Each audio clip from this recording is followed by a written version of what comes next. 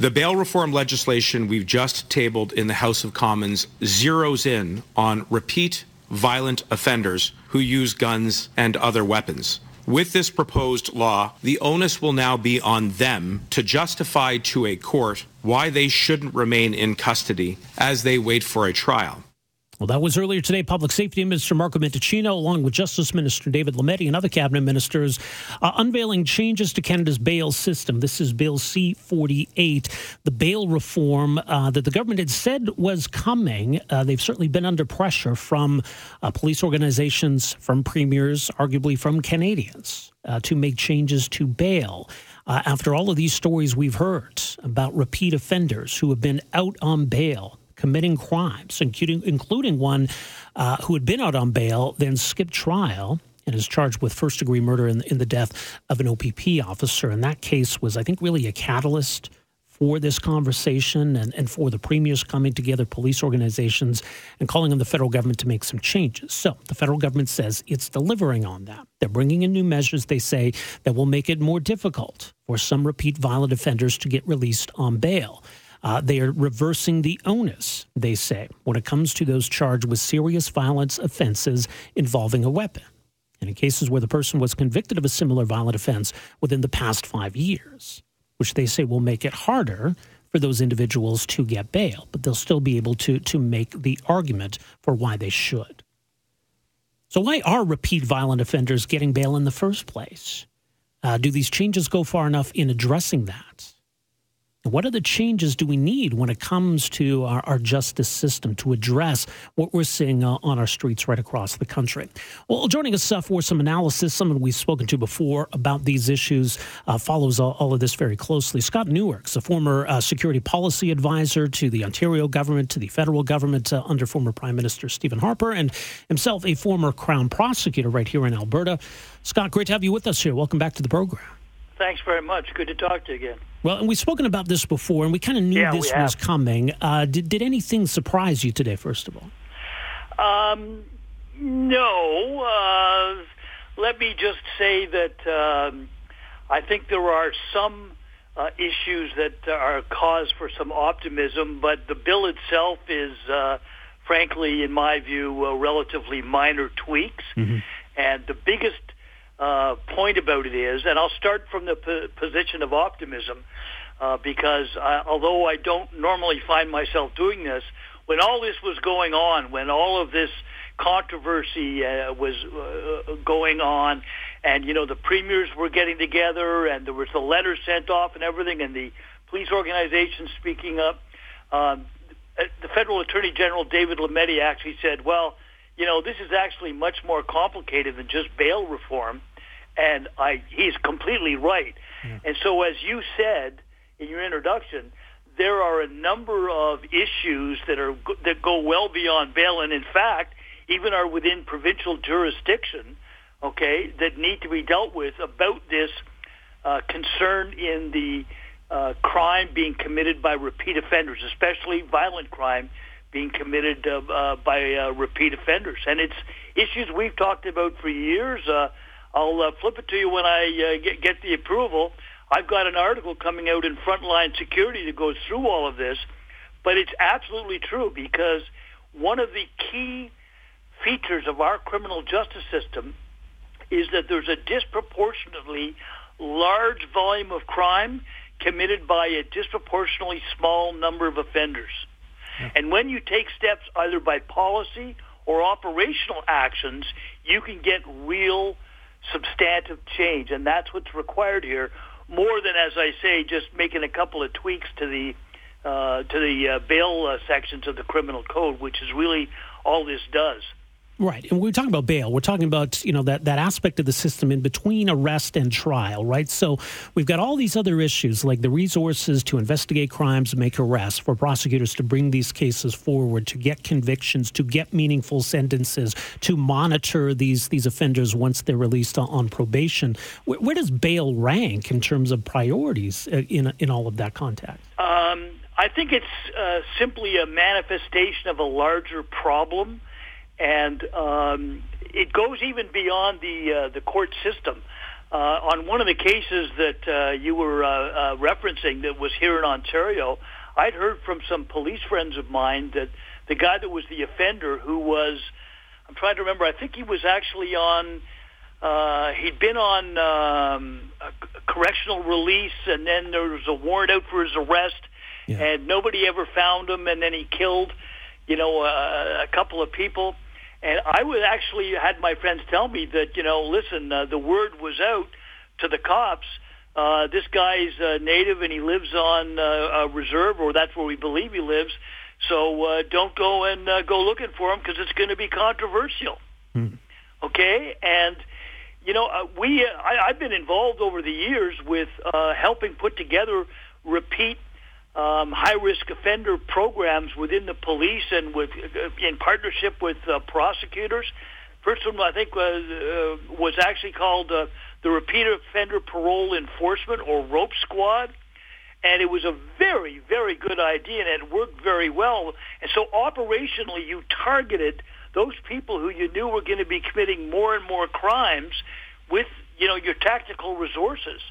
And so that's a very good idea. And there was I don't know whether you saw it, but just relatively recently, the province of Ontario has announced that they're going to provide more funding for that. And other provinces are starting to talk about things like that as well. And that's why when all of this got started, and I want to just say right off the top that I think a big part of the reason that it got started was because of the informed journalism that was reporting on the specifics of the cases involved, but also the systemic issues, which meant that the public was hearing the truth that they needed to hear, and that made it more of a political priority. And so over the years I've been involved, as you mentioned, I've worked at different levels of government where you get these, in effect, provinces coming together to say to the feds, hey, we need some changes. That made me very optimistic, because that is quite frequently the catalyst for change. And this is a fairly small step in the right direction. But look, the bill is well drafted. It's got a preamble that's detailed, and that's the stuff at the beginning of the bill that goes whereas, in other words, it's the explanation for it. And by constitutional law, in considering whether a bill is unconstitutional or not, including violation of the Charter, the courts are obliged to consider the preamble. And so attention was really paid to these different sections. But we've got to get to the point, and two principles I'd really like to stress here, because it's important on all of this. Number one, our justice system was not invented yesterday, even though the Federal Department of Justice may think it so. Right. It is part of our culture. It goes back for centuries. And one of the key components that we've had in our justice system is that the public officials, cops, prosecutors, judges, and to a different extent, depending on what their mandate is, even probation or correctional officers, are given discretion. And that's part of our system. They make judgments. It is not a one-size-fits-all system. And I think one of the biggest problems that we've got is that we have devolved into that, as well as an increasingly risk-averse system where the people with authority, I don't want to use my authority here, or, like on one of the cases where the guy was granted, after being denied bail and he was granted it again, did the Crown appeal it? No. Those are the kinds of things, because one of the lessons that I learned at the time as a Crown prosecutor and throughout my time since then is that the genius of our justice system is its ability to deal with this offender, this offense. Yeah. Okay, and that's the way our system was set up. And yeah, you can add a few more offenses onto the reverse onus. That doesn't mean that the person's automatically going to be denied bail, and we'll have to see if the consideration is not given properly as to the way that it is or should be.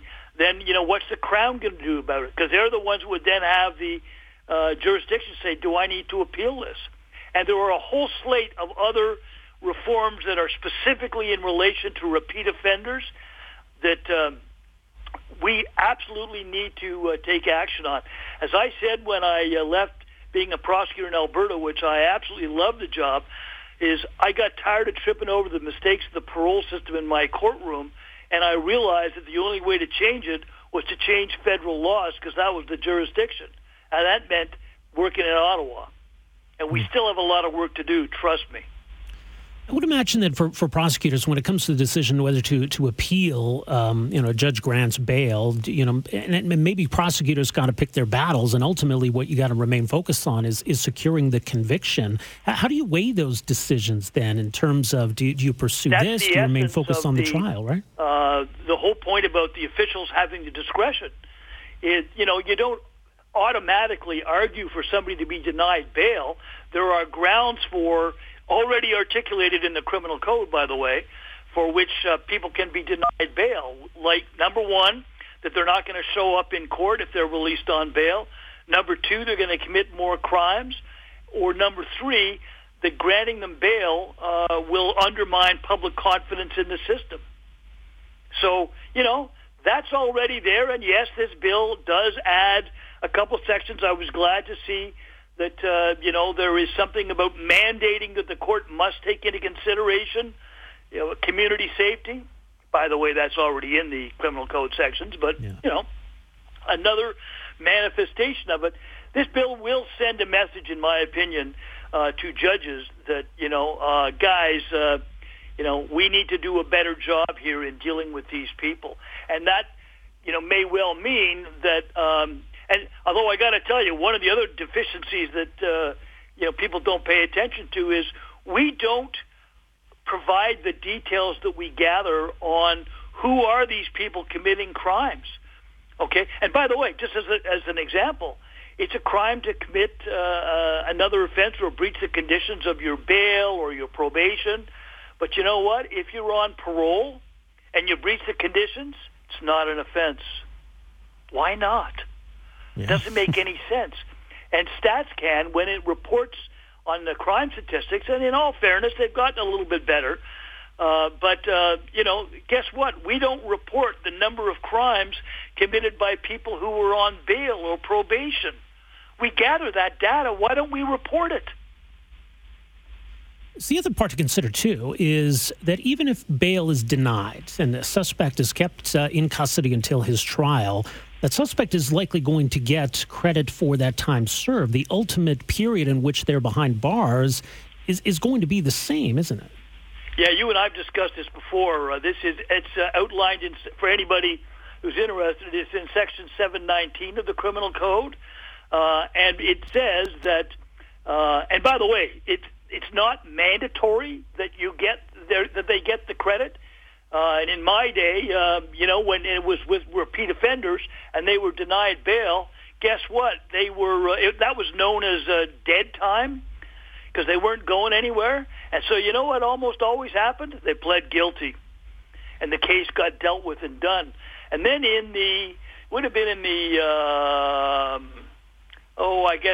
mid to late 90s in Ontario, some judges had been complaining about the conditions in the remand centers. That's where people are kept as opposed to prisons.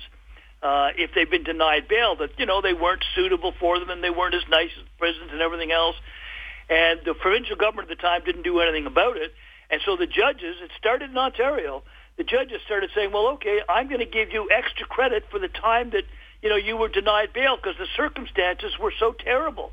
And it started at 2 for 1, went up to 3 for 1, and even got to like 4 for 1. And guess what? You know who figured out that more than anybody else? The bad guys and their lawyers. So they didn't plead guilty because they knew they were going to get extra credit for the time that they served. And you can check that. That was reported years ago by by the crime stats, that the numbers of people in custody had increased, but the increase was like monumentally higher for people who'd been denied bail. And by the way, when you actually read the wording in Section 719 of the Criminal Code, the idea of giving extra credit, it's just so contradictory to what the wording is, because it says, first of all, that the sentence starts on the day that it's imposed. Really? read that in the newspaper when you see, oh, yeah, so-and-so is sentenced to 7 years. You have to read the fine print to go, oh, well, actually, it isn't that because he was given this extra credit for the time served. And it also says in there that the court may do this, and that's may, not must, give that credit if the person was denied bail because of the offense that they were charged with. Well, wait a minute. If you're dealing with a repeat offender, okay, they're denied bail not just because of the offense that they were denied, but also because of their record. So the expression is expressio unius exclusio alterius, which is that if you say one thing, that excludes the other. I would make the argument, and I don't believe anyone's ever tried, that means that for people denied bail because of their past record, they're not entitled to that. You know, if you think about it, what we're actually doing with these people, we're rewarding repeat offenders. It's crazy. It is. There's a lot more that needs to be done. Well, that's the takeaway. A baby step, that's good. Let's not pat ourselves on the back too much because we got a lot of work to do here. Yes. Absolutely. Scott Newark, always appreciate the insight. Thanks so much for making some time for us here. No problems. Good talking to you again. Likewise. Bye-bye. Cheers. There you go. Scott Newark, former Crown prosecutor here in Alberta. Also, as mentioned, worked as a security advisor, policy advisor to the Ontario government, to the federal government as well.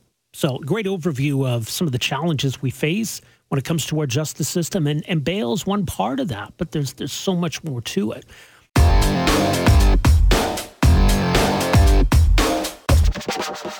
Welcome to this hour of the program. Rob Breckenridge with you here on this Monday afternoon. Much more to get to, but we've had a lot of revelations recently regarding Chinese interference in Canada, trying to interfere in Canadian elections, targeting politicians, targeting diaspora communities. And so it seems like it's been one revelation after another. I think all of this, if nothing else, will or should be a wake-up call because this problem is not new.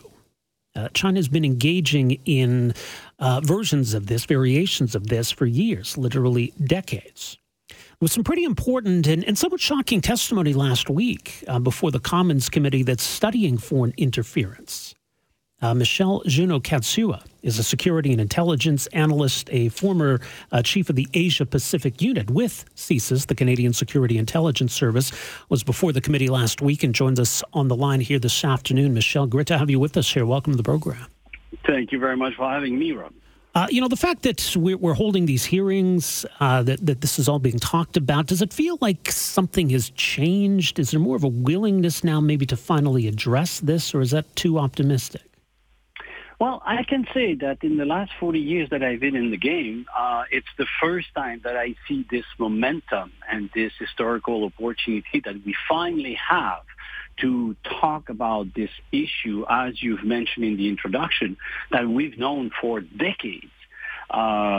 You pointed out that I am the former chief of Asia Pacific for CSIS, and I was in the mid-90s doing a research in cooperation with the RCMP, and we discovered right there in the middle of the 90s that the embassy of China gave money to both the Liberals and the Conservative Party the same year.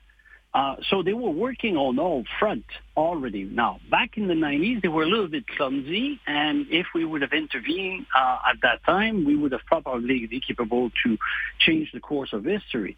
But all governments since have neglected to do anything, and what happened is the Chinese got better at their game, very, very bigger and very, very audacious at the same time.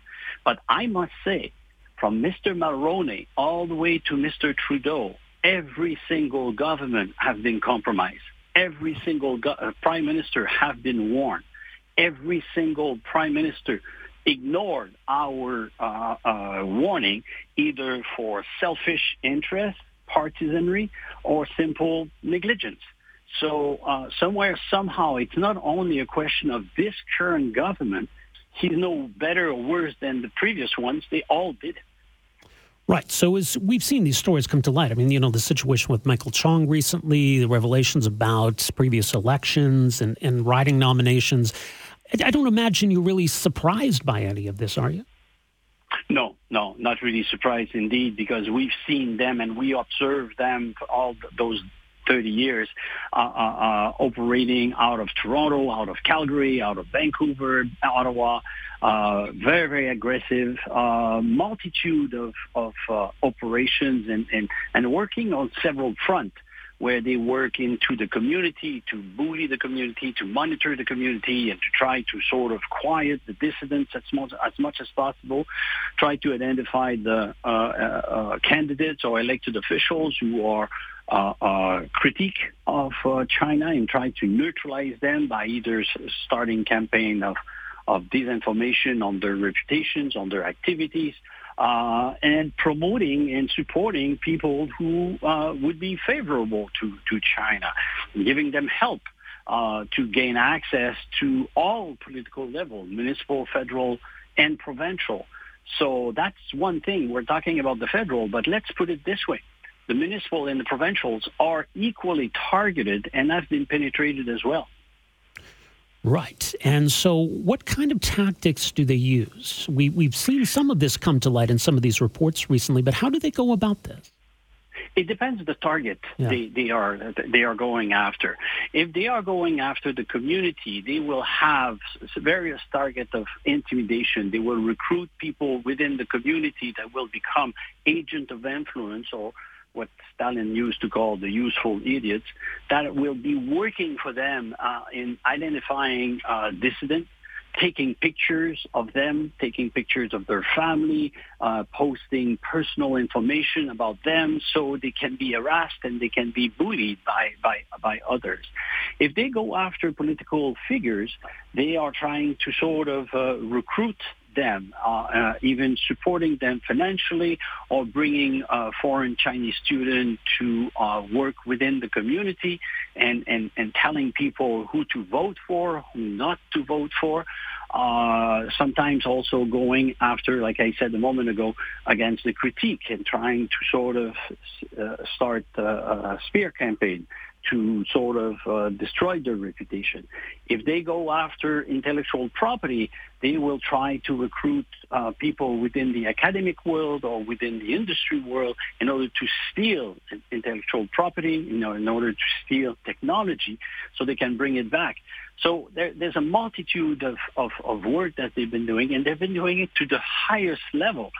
There's no accident why Mr. Harper gave to Nixon the permission to be sold when we're not even capable to buy a corner store in China. Yeah. It's like there's a lack of reciprocity. We have a trade deficit with that country, and they have over 136 diplomats right here in Canada, when our greatest partner, the American, have half of that. So what's the reason if we have a trade deficit with those guys? It's because 70% of the Chinese diplomats are actually conducting spy activities. Right. And they're able to get away with it. I mean, we finally just expelled one, but that came after pretty high-profile revelation and weeks of pressure on the government. But otherwise, they've been getting away with this for years. You're absolutely right. And to that effect, CSIS have suspected that, unfortunately, Global Affairs, which is our foreign ministry, has been also compromised for many, many, many years, because many times when we brought information to the Prime Minister, we were countered by Foreign Affairs for a multitude of reasons they created, or they had to say not to take action against the Chinese. So this laxity, like I said, have been for decades now allowed the Chinese to really spread the foreign Chinese, to spread their tentacles everywhere. But let's point out also that China is not the only country doing foreign interference. And that's the reason why we need to have and to adopt, just like Australia has done in 2018, a law specifically about foreign interference that will define exactly what foreign interference is, what is reproachable and unacceptable action, and to have consequences. And I'm not talking about fine here. I'm talking jail time, because foreign interference and people, Canadians helping in the domain of foreign interference, that's close to treason. Right. So in terms of responding, I mean, we can talk about what to do with these diplomats, but for those in Canada who are facilitating these efforts, working knowingly with Chinese officials, right? There's the role for law enforcement, for the courts to play in dealing with that. Yeah, exactly. And the problem that we're currently facing is that the law enforcement are ill-equipped law-wise to be capable to sort of prosecute these people, because the criminal code doesn't take into consideration what foreign interference is about. The Security Information Act is not adequately designed for that. So it is very, very important at this point that we sort of get our own. I know there was talk about creating a foreign agent registry, which is not a bad thing, but let's remember the limitation of that registry. It's just like the lobbyist registry that exists. It doesn't prevent the lobbyists to have their personal and private conversation with a minister and to still doing those dealing, shabby dealing. So we need to understand the limitation, and that's one of the reasons also why the idea of creating a brand new law enforcement agency that will be separate from CSIS, separate from the RCMP, reporting directly to the House of Commons, the director nominated by the House of Commons, with the authority to investigate, to exercise search warrant, to prosecute without having to ask permission to anybody. Yeah, that would be interesting. In terms of dealing with these Chinese diplomats, we've expelled one, as noted. We could probably do a lot more than that. What kind of options does the government have? Is it time to start maybe forcing more of these quote-unquote diplomats out of the country? Well, without creating a rift right away with China, we can simply not renew the positions when they start leaving one by one, because they are posted in Canada for a limited period of time, and they are here at the discretion and the goodwill of Canada. If we want to reduce, which I think we should reduce very much the number of those diplomats in place, because we know that great number, 70% actually of them, are performing spy activities and foreign interference activities. So cut them by half. We have a trade deficit. We cut them by half. We don't need so many Chinese diplomats right here in Canada.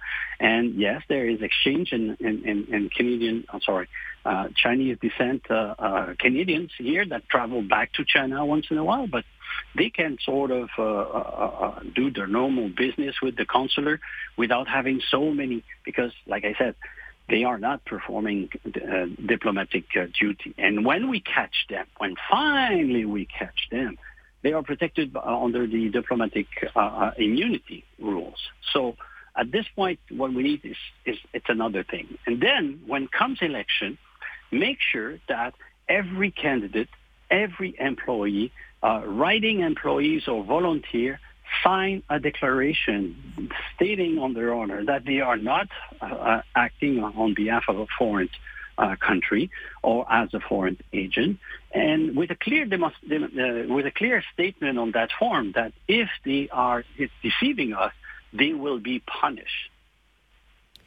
What do you make of what's been happening at CSIS? Clearly there's frustration, the whistleblowers that are trying to call attention to what's been going on and the inaction by government.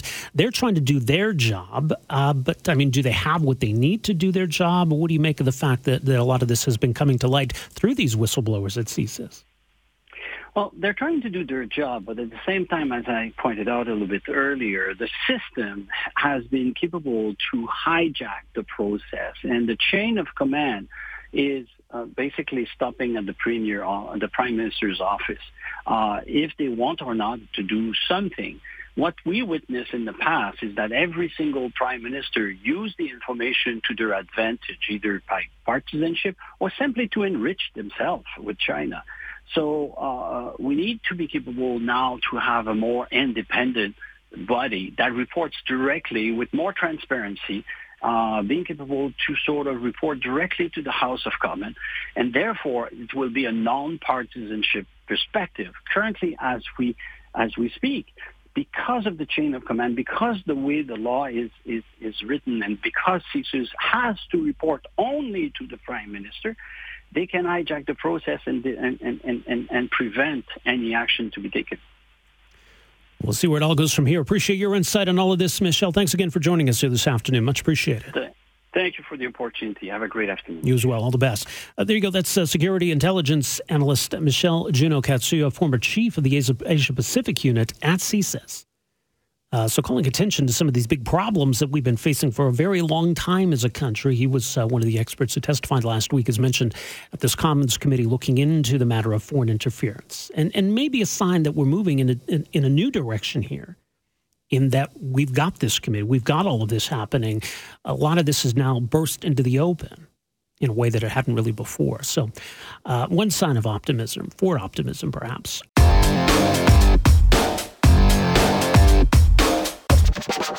Welcome back. Well, as war continues to rage in Ukraine, just over a year after the Russian invasion, all kinds of questions about where this conflict goes from here.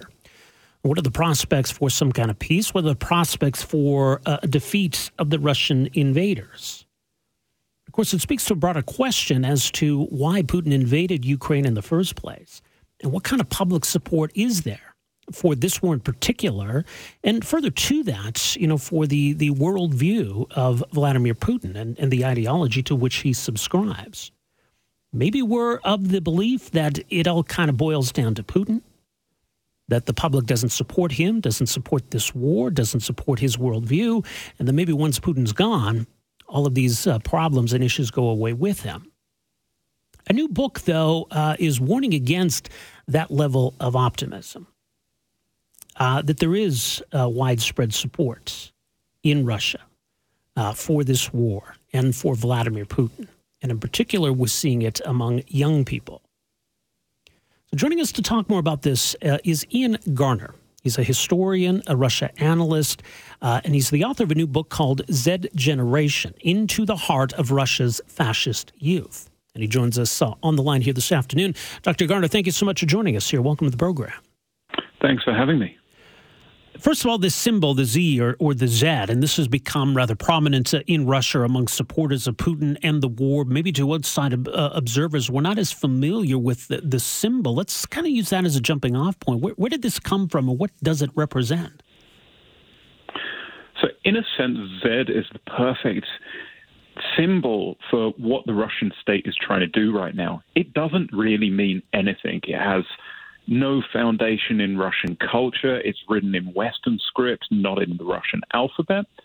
And it didn't mean anything. It was never used until the start of the war, when the government needed something to try and rally its population around, when it looked like the war wasn't going to be over in 3 days, but might carry on for months, or as we're seeing already, well into a second year.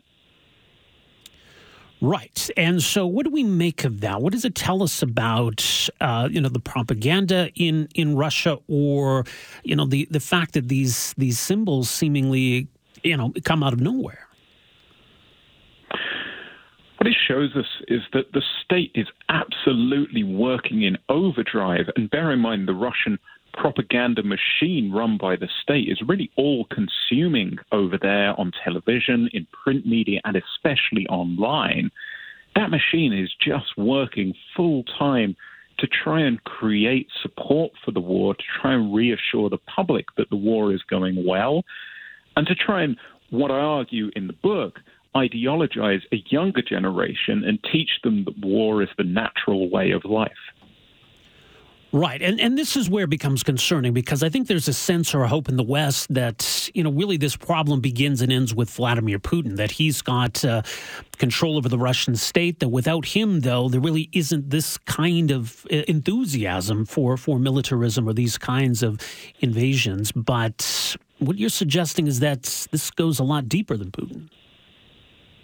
Absolutely. It would be a huge mistake for us to depose Putin, or to see Putin be deposed by somebody else, and to think that everything is somehow just going to go back to normal.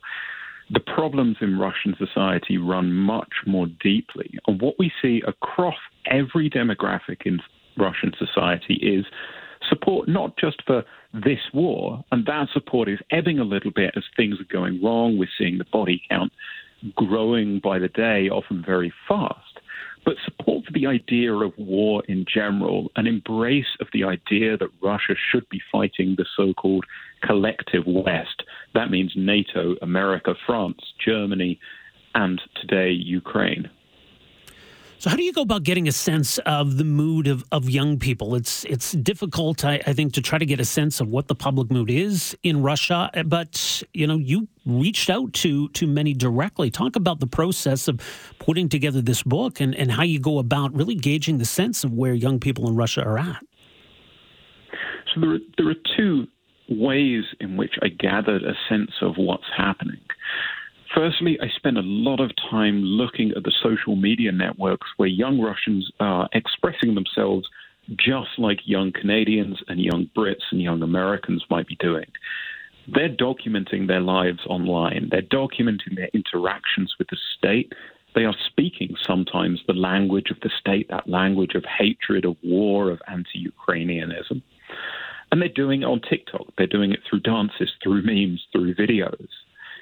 And then I reached out to some of those folks who are on social media and talked to them about their lives, what they believed, the ways that they interpreted the war, their relationship with the state, and often their antagonism towards the West and Western values.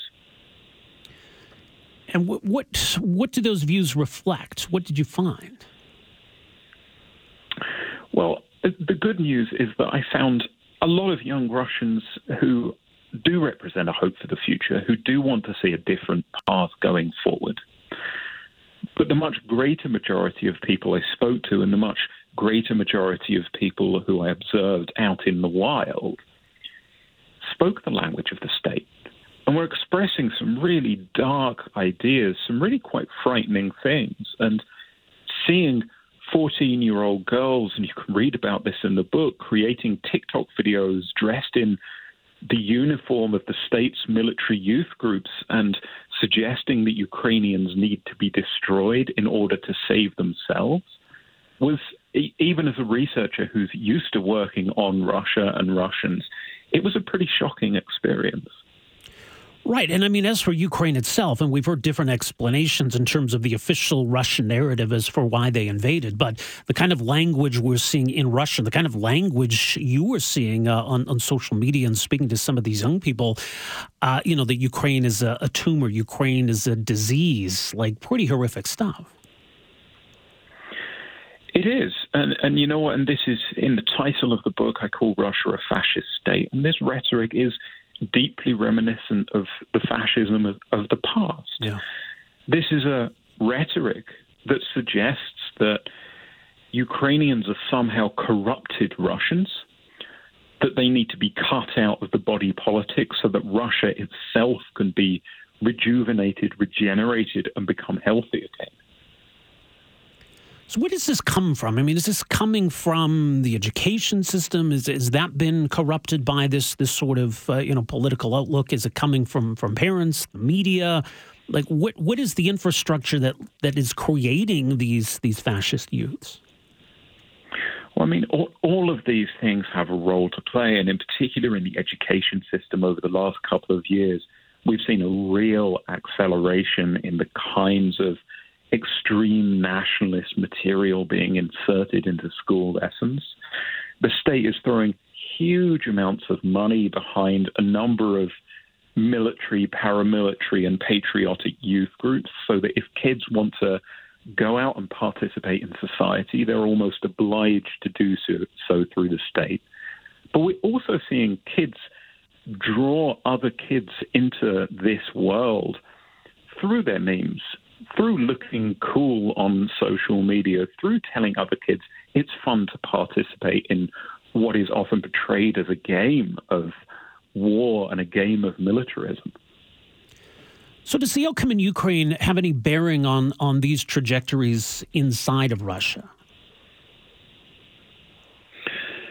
It depends what that outcome is. In a sense, the hope is that if the Russian defeat in Ukraine is so catastrophic that the state collapses completely, there is a chance that these feelings begin to ebb away, and there is a great opportunity for folks who don't want to see this kind of language and this kind of politics spread to actually change Russia's path. But also that may lead us towards a period of chaos and tumult, where young people are even more vulnerable to more extreme ideologies to conflicting ideologies, and potentially even the idea that this is nothing to do with Russia. It's not Russians' fault. It's traitors within the country, and it could be the queer community. I document this in the book. It could be ethnic minorities within Russia. It could be the Baltic states, Poles, Ukrainians once again. And that, if it is successful from the nationalists and, the most xenophobic parts of society's perspective, that could lead us to yet more war in the future. From your perspective, there's certainly, I think, a pessimistic outlook that can come from all of this, but why is it important to continue to watch this, monitor this, understand this, and even speak directly to these younger Russians? This is going to be vital over the next few years, because the leadership of Russia today is the old guard. Putin is 70, he's not getting any younger. All the alternatives for power are people that won't have Putin's grip over the elites in society, and they may come and go. Therefore, we need to be looking to the young. We need to be directing them away from this sort of material immediately, and we can do so. If social media is such an effective and powerful tool for the Russian state to indoctrinate its young, we can reach into their social media spaces and have an impact today. So we're not just, bystanders here. No, it's tempting to be bystanders. And I understand those who would argue that, we've had enough of trying to help Russia. Russia is committing terrible crimes in Ukraine. We're just going to win this war. We're going to leave them to it and, try and ignore them, cut them out of our lives and our existences entirely. But I don't think that's a realistic possibility. And the sooner we act, the sooner we reach out, and the sooner we try and shepherd Russia's young away from this sort of ideology, the easier it will be in the long run for us, for them, and in particular for Ukraine. An important book, given the situation, given the stakes. It's called Z Generation, Into the Heart of Russia's Fascist Youth. Much more at your website, igarner.net. Dr. Garner, thank you so much for joining us here today. Really do appreciate this. Thanks for having me. There you go. That's Ian Garner, historian, Russia analyst. His latest book, it's called Z Generation, Into the Heart of Russia's Fascist Youth. Thanks for downloading and listening to the podcast. Don't forget to subscribe, rate, and review for free at Apple Podcasts, Google Play, or wherever you find your podcast. You can also find me on Twitter at Rob Breckenridge. And you can email me, rob@770chqr.com. Talk to you next time.